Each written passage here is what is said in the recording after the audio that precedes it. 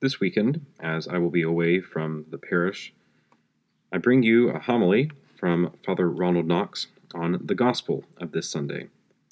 The homily is taken from the Occasional Sermons of Father Knox, number 44, The Shepherd of His People.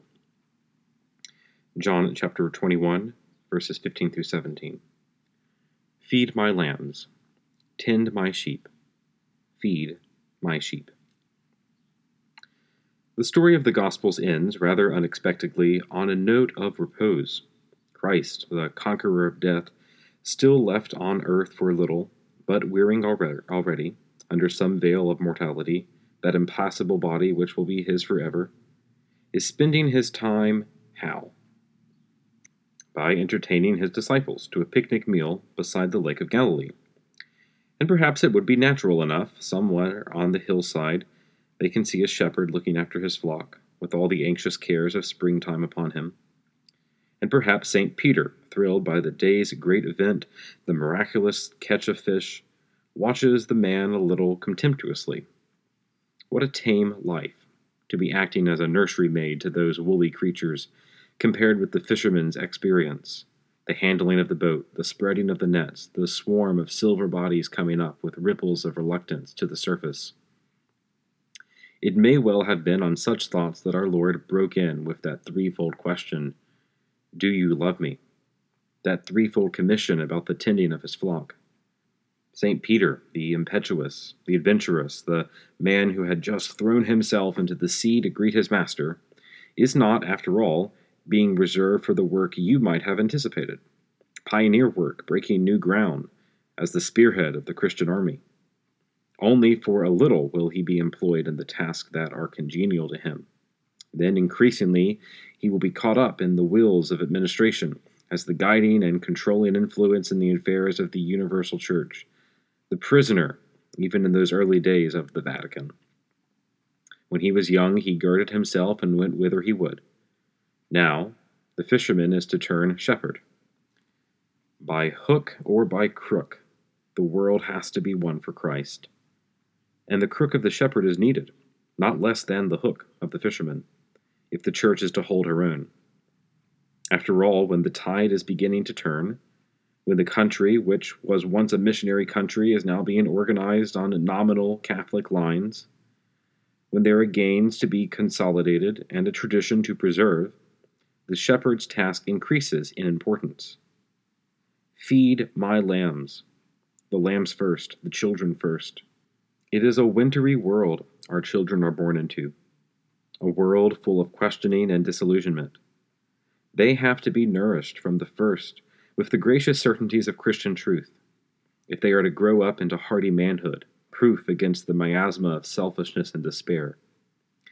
And it is not as it was in the old days, when the priest would gather the children of the parish about him, or send them to a dame's school round the corner, confident that this was the education they would all get. On the contrary, there is a fierce competition to indoctrinate these young minds with a wealth of modern ideals, nobly conceived for the most part, but not ours.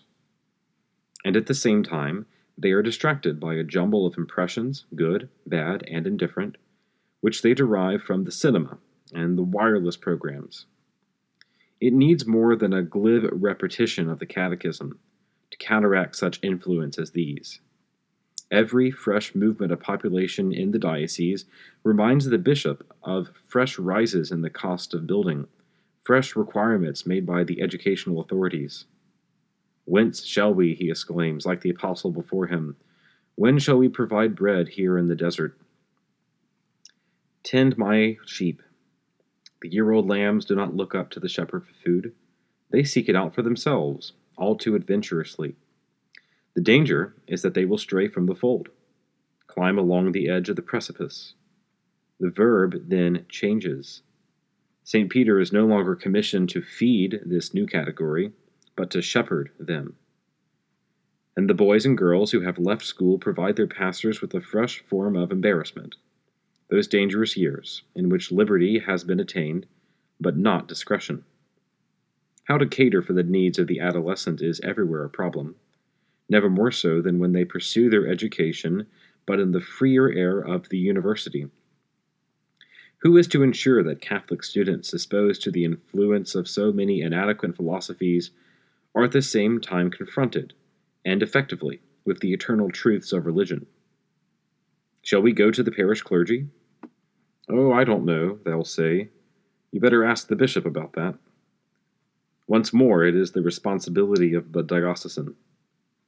They say that if you suffer from insomnia, it is a good thing to lie in bed and count sheep jumping over a hedge.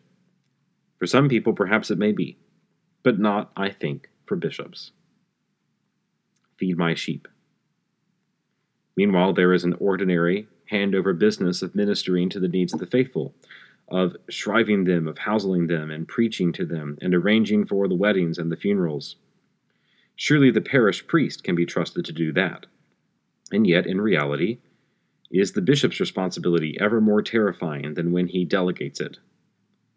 To choose out, for the service of the altar, only men whose hearts God has touched, to ordain them only when they are ripe for ordination, to post them where they ought to be posted, to watch, without seeming to watch, over their labors, to make friends of them and learn their difficulties, to make things easy for them in sickness and in old age. Is that a light task? And beyond that, the merely administrative part of his work, the bishop has to be a priestly model to his clergy, not by a mere facade of edifying behavior, but ex animo, from the soul, deep down in the heart. But who can prove himself worthy of such a calling? It is the custom of Holy Church, when she confers dignities upon her sons, to put them through an interrogation. Do they believe this? Are they competent to do that? Will they undertake to do the other?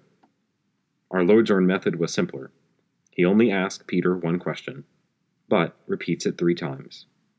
Do you love me? Only that, it seems, is indispensable. Let us ask Almighty God, through the prayers of our Blessed Lady and all the patrons of the diocese, to make our bishop ever more worthy of the task he has undertaken, by giving him ever more love for Jesus Christ, and that the cross which we lay upon him will be carried lightly and joyfully, because it is carried in love.